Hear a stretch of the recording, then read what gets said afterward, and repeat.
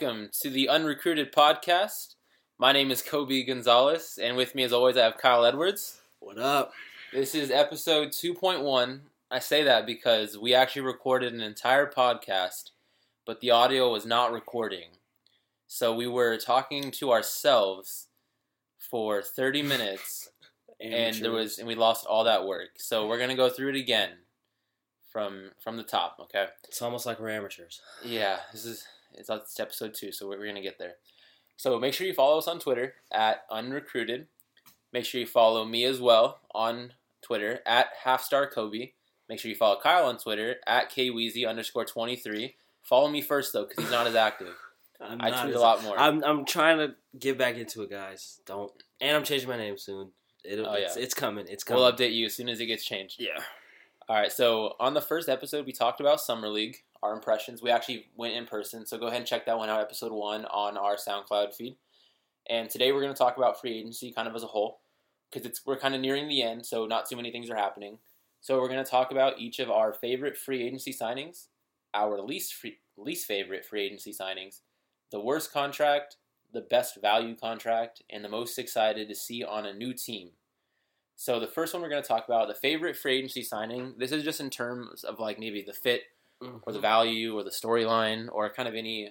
I kept kind of left it up to interpretation. So Kyle, go ahead and give me your favorite free agency signing. All right, I have 3. I will rank them 1 through 3. Doing too much work, Kyle. Yeah, I know, overachiever. Number 1 is JJ Redick. I debated, and I felt like that was the best contract in terms of fit. Number 2 was KCP to the Lakers, again, mostly because of fit and just the contract as a whole. And number 3, my dark horse was Rudy Gay to the Spurs. Why? I was really surprised about that one. Yeah. 2-year deal, only $17 million, so it's a low risk, high reward, and the Spurs are known to do their magic, so I just feel like that's going to end up being a great contract for the Spurs. So those are my 3 favorite signings. Yeah, you can't go wrong signing with the Spurs, really, and it's cool because you never really seen Rudy Gay on a good team quite yet. So I'm excited to see him in a good system, and he's always been meant to be not the best guy on the team, because if he's the best guy on the team, he's going to get you right below the playoffs. So putting him in a system where there's a lot of good players around him and allowing him to be maybe the second go-to scorer behind Kawhi, it will help him out a lot. So I think it's a solid one as your third signing. And we actually share the number 1 signing, and anybody else who doesn't think this is the number 1 signing is just hating. That's at you guys in the group chat. It is JJ Redick signing with the 76ers for 1 year, $23 million. Now, he's going to fit really well, like Kyle said. Just having him to give a lot of space to Markelle Fultz while he tries to figure it out, especially for Ben Simmons, who can't shoot too well right now, who's probably shooting with the wrong hand, and to allow Embiid some room to work and kind of cut down on those turnovers. So I didn't realize how great of a shooter Redick really was, especially recently, until I looked into the numbers. So over the last 3 years, he's actually shot 45% from 3, so making the last 3 years his best 3 years. And in each season, he's made at least 200 threes per season. It was something like 200, 200, 201, so just right there.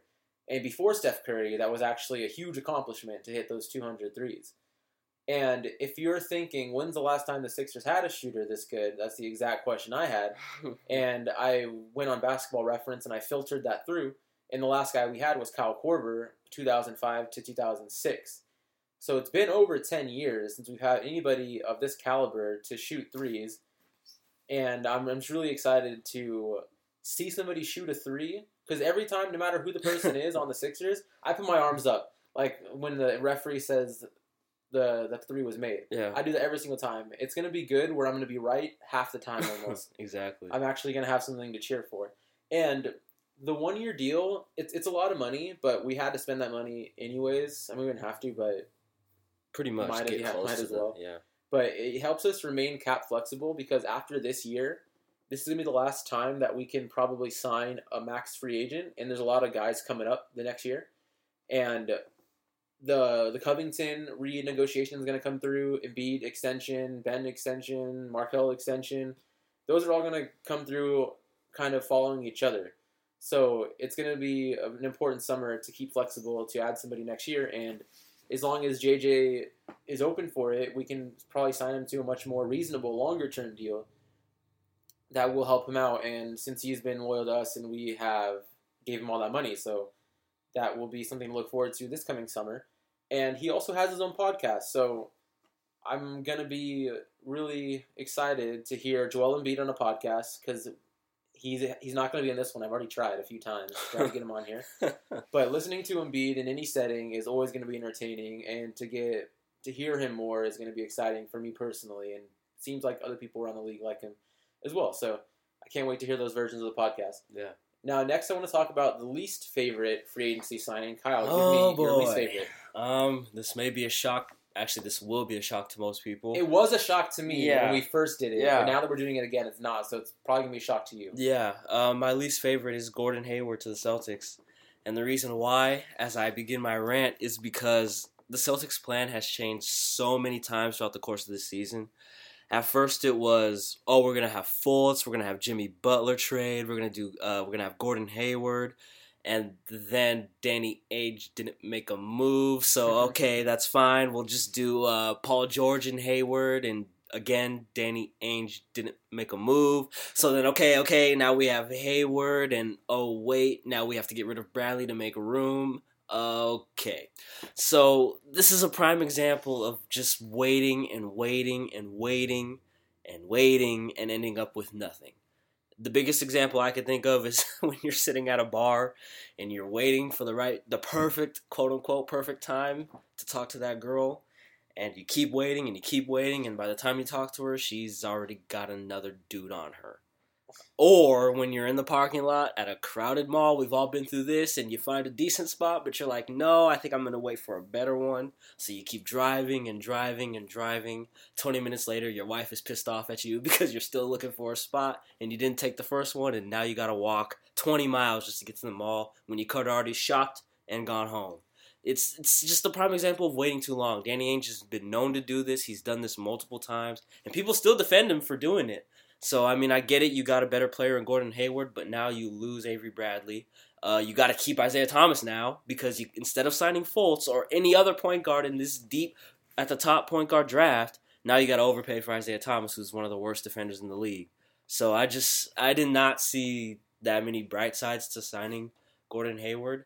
Yeah, I didn't like this at all. So I want to get this straight from your two analogies.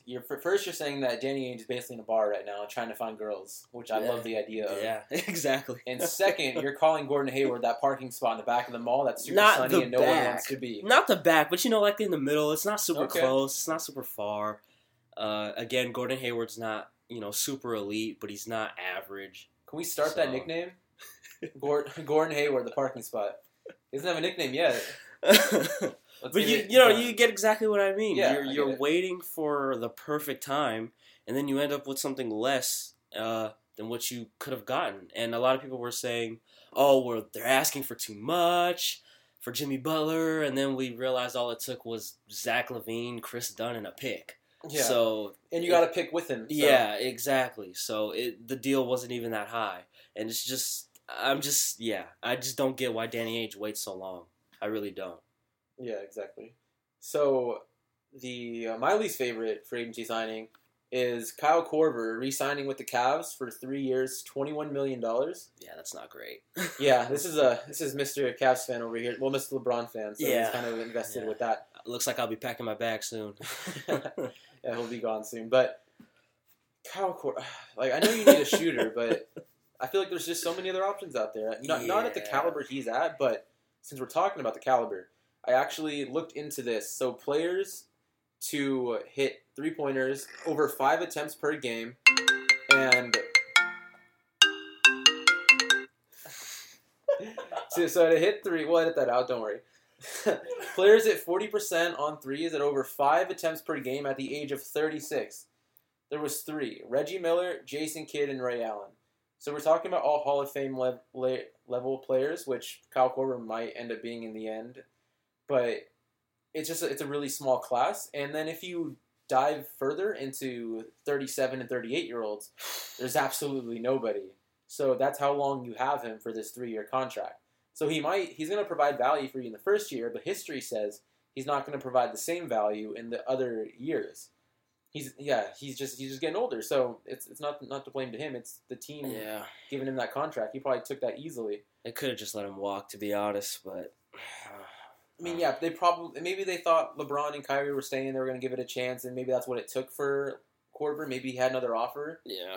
We'll never know on that part. But also, since they're over the cap, this signing cost them so much more. Like the owner, it cost Dan Gilbert all that money, so he had to sign off on it. So I don't know what he was thinking on signing Kyle Korver for this large amount of money.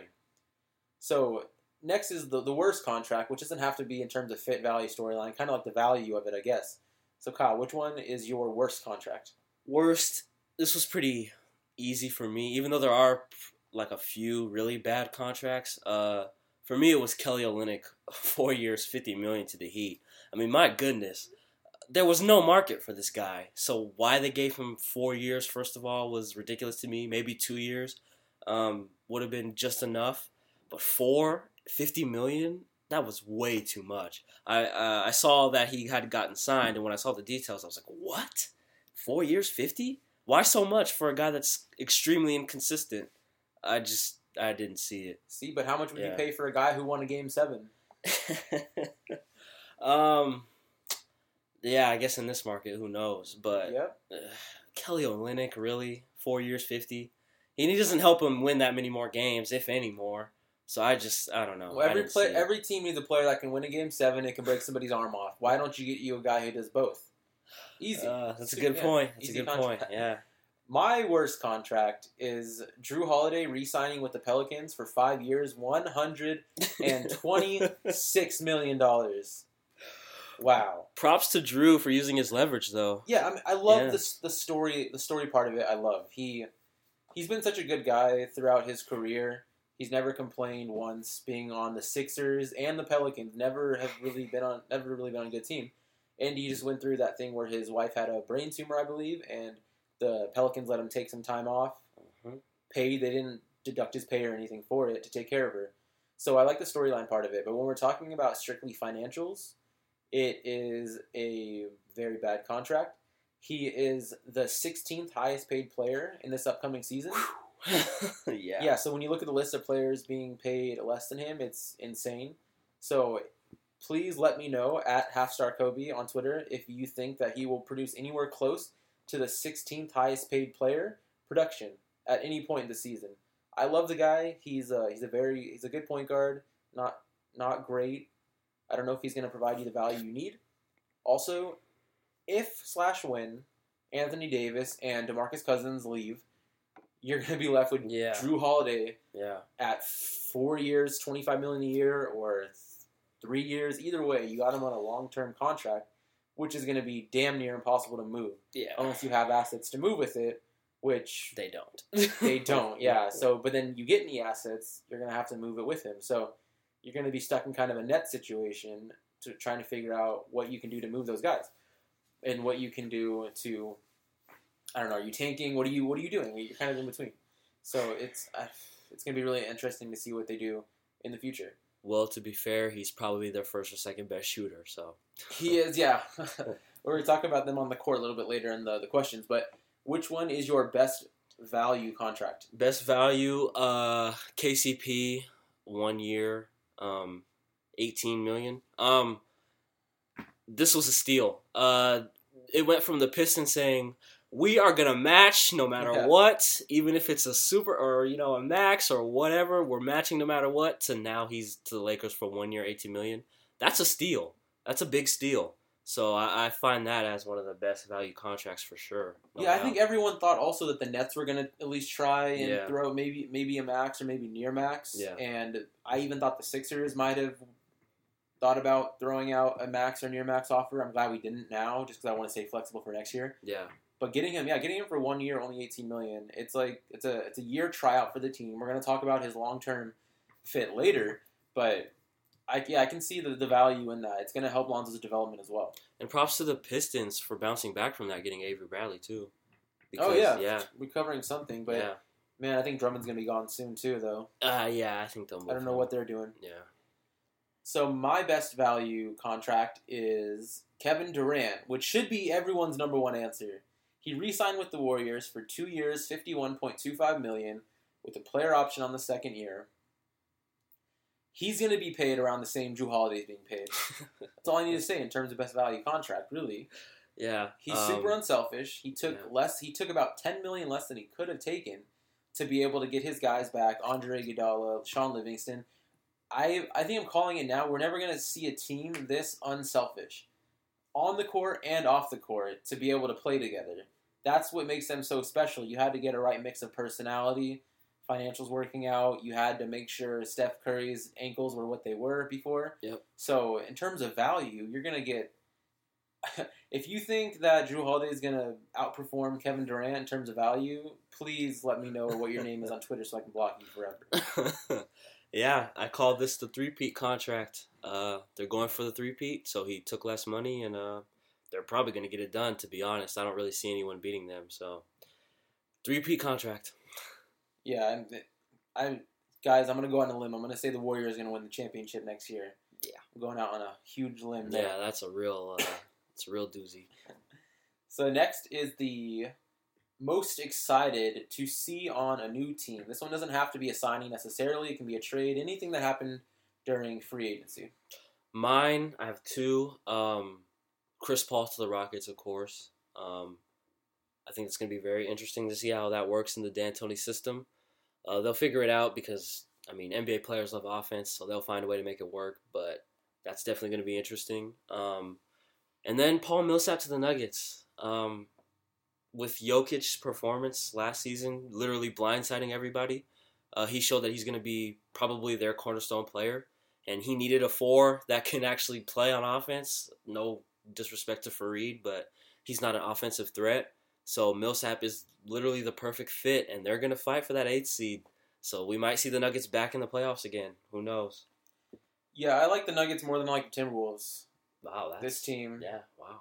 Yep, I didn't say that in the first version, guys. But I left that hot take for this one.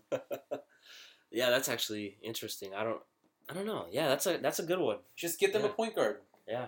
I'm telling you, if they can find a way to get Kyrie without giving up Jokic or Millsap, it might take Moody, and whatever. Man, Moody has been a real disappointment. Gary Harris is going to be gone for sure, and whatever deal happens there. Yeah. Yeah, I believe in the Nuggets a lot more. And with the Rockets, James Harden, Chris Paul, there's a reason Chris Paul didn't sign an extension. He's going to give it the year to try it out. And we don't know where he's going to go next year. So it's basically an audition for them. But the Rockets have James Harden locked up for the next 6 years. Exactly. So I think they'll be fine if Chris Paul leaves anyways. He's already 33-ish. Yeah. So the most excited I am to see on a new team is none other than Swaggy P on the Warriors for 1 year, $5.192 million. That's a really specific contract. Yeah. But the Warriors are fun to watch on their own. Like, just the way they move the ball, how fast the pace is, the constant three-point shooting. Even, they have a lot of guys with personality. And then you throw in Nick Young to that mix. A bunch of super cocky guys when it comes to three-point shooting. Steph Curry just shooting, turning around all the time. Nick Young, we've seen him attempt that. Didn't work out well the one time I've seen it. But it's going to be he's going to be so hyped up during those games. And even if he's not doing anything, he's going to feel like he is. Yeah. Like Steph's going to hit 5 threes in a row. Nick Young's going to hit 1 3, and he's going to feel like he hit 6 in a row. Because he's going to add up that hype. Oh, man. Yeah, it's going to be really exciting, and he's going to be successful. And I don't know if he deserves it. I would have rather personally see Jamal Crawford on there, some guy who's been in the league a lot longer and more of a professional. But in terms of fun, it's going to be super fun to watch him on that team. And I got to make sure I follow the Warriors players on like Snapchat and Instagram because I want to see behind the scenes when they bag on him and make fun of him all the time. But they got to watch out because you want to make sure you don't record Nick Young too many times on Snapchat. Yeah, we can't have that again. As much as a goofball as he is, I think he's actually a great fit for this team. I think the winning culture will really make him get a little more serious as far as on the court. I mean, he's always going to be a goofball off the court, but I think this is a weird but good fit. Yeah. Yeah, I think what the Warriors got to do is somehow they got to retain JaVale and somehow get Gilbert Arenas out of retirement. Because that Gilbert, Nick Young, JaVale McGee team. Make sure those metal detectors are working right this time. Yeah. I think Arenas and Nick Young still hang out though. I think I've seen them on like Snapchat and Instagram stories and all that. That's a disaster. So bring that back. Bring the hibachi back. Yeah, jeez. All right, so now we're gonna take a few Twitter questions that we have. So first is from Perry Aston at Perry Aston on Twitter. He wants to know about KCP to the Lakers, big Lakers fan, and how he fits with Pelinka and Magic's future plans. So not really on the court, but kind of how he's going to fit in the future in terms of signing him. Are you guys going to be able to? So I wanted to be able to take it from that level. So I looked at the salary for next year for the Lakers, and they have 50 for practical cap space. So this is when you take away cap holds and everything. So this includes giving up the rights to Julius Randle and the rights to KCP and Brook Lopez and Corey Brewer. So it's very realistic. They'll have $51 million. And if you guys want Paul George and LeBron James, they're both going to command at least 30 if they're going to cut money, $35 million if they're taking all they can. So if you get rid of Jordan Clarkson, that's going to clear up about the space you need to sign both Paul George and LeBron James. Yep. But you can't get much after that. You're going to be going for the mid-level and minimum guys.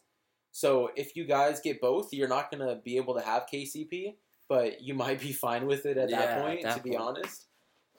And so where I see KCP fitting in the future plans is this being like a one-year tryout, essentially. See how he fits with Lonzo, help with his development, help him take on somebody on defense, because if Lonzo can't guard Kendall Marshall, we're going to have some issues. He's going to need to take on those guys.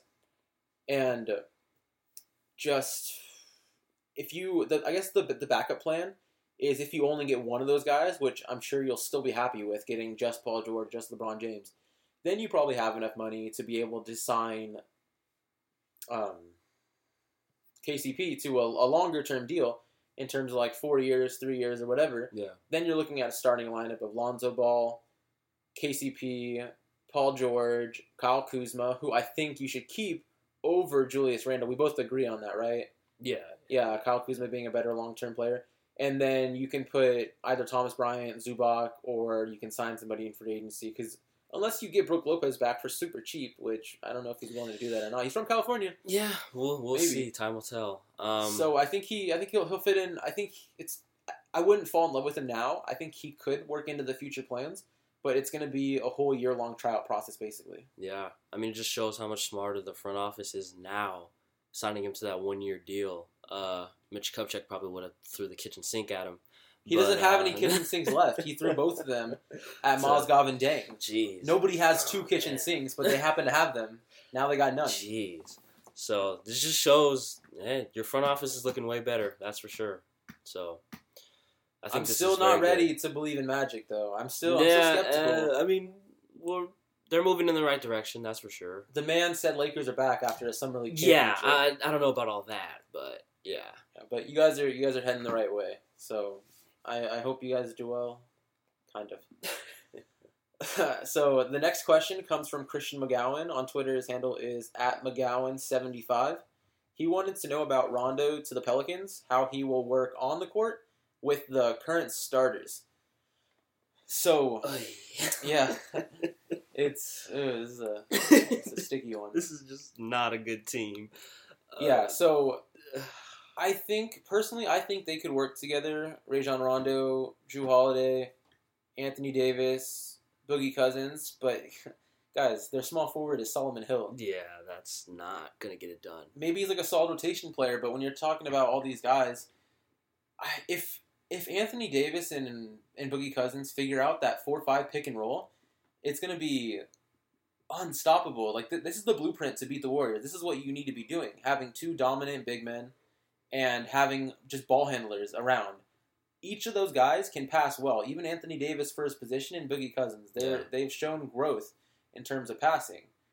Defense is going to be, I think it's going to be a slight issue, especially against the Warriors, but they shouldn't even worry about that right now. No, heck no. They should just worry about this season, seeing if they gel, figuring out if you want to keep Boogie or not, or if you want to flip him at the deadline for something. But I think this definitely could work. A lot of things are going to have to just play out well, and we're going to need to see some improvement in terms of chemistry between Anthony Davis and Boogie Cousins. They just have no bench. Yeah, we robbed the bench before. It's scary.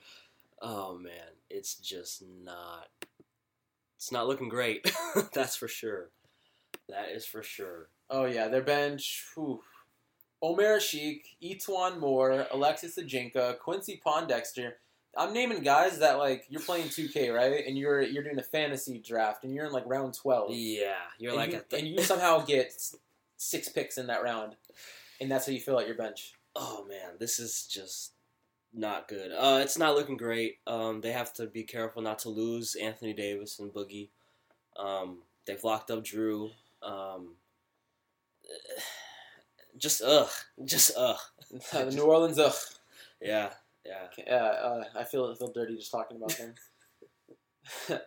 All right, so the last thing we wanted to bring up was we every once in a while we want to talk about social media because it's really important now in terms of players, and because it's been picking up a lot, especially with our generation. Players like Ben Simmons, Joel Embiid, who grew up around it and are more accustomed to using it, and give us an inside look on their daily lives. So I love their interaction personally. Some people don't, but you know what I'm talking about. So the one tweet I wanted to bring up this week was tweeted mere seconds after the Los Angeles Lakers won the prestige Summer League championship. Oh boy. It's quite the accomplishment. They didn't have enough accomplishments already. They wanted to make sure they got that banner to hang up in the stadium, and they got their trophy, so they're going to put it probably in the janitor's closet, to be honest. But Paul George, who has been rumored to be very interested in the Lakers, he's come out publicly to say he's not really, but I don't even know what to believe with Paul George, to be honest. But he tweeted, this is quote, "God is good." And this is right after they won the championship. He tweeted, "God is good," right after the championship. So if you're thinking he was even watching that game, I don't know what to say. I mean, maybe he had maybe he was eating, he had a good sandwich. Wow, God is good. Love the sandwich. That's the exact same significance this championship had. Especially because he's known to change his mind 50 million times. Oh yeah, I've said it before. He's like the guy and the girl who are friends, and the guy really likes her. They hit it off, and the guy really likes her, and she gets a new boyfriend, and obviously it sucks, and he's upset, but they're still friends, so he goes with it. And, you know, he's reading into her social media and all her tweets, and he thinks it's all about him, and she's going to come back to me one day.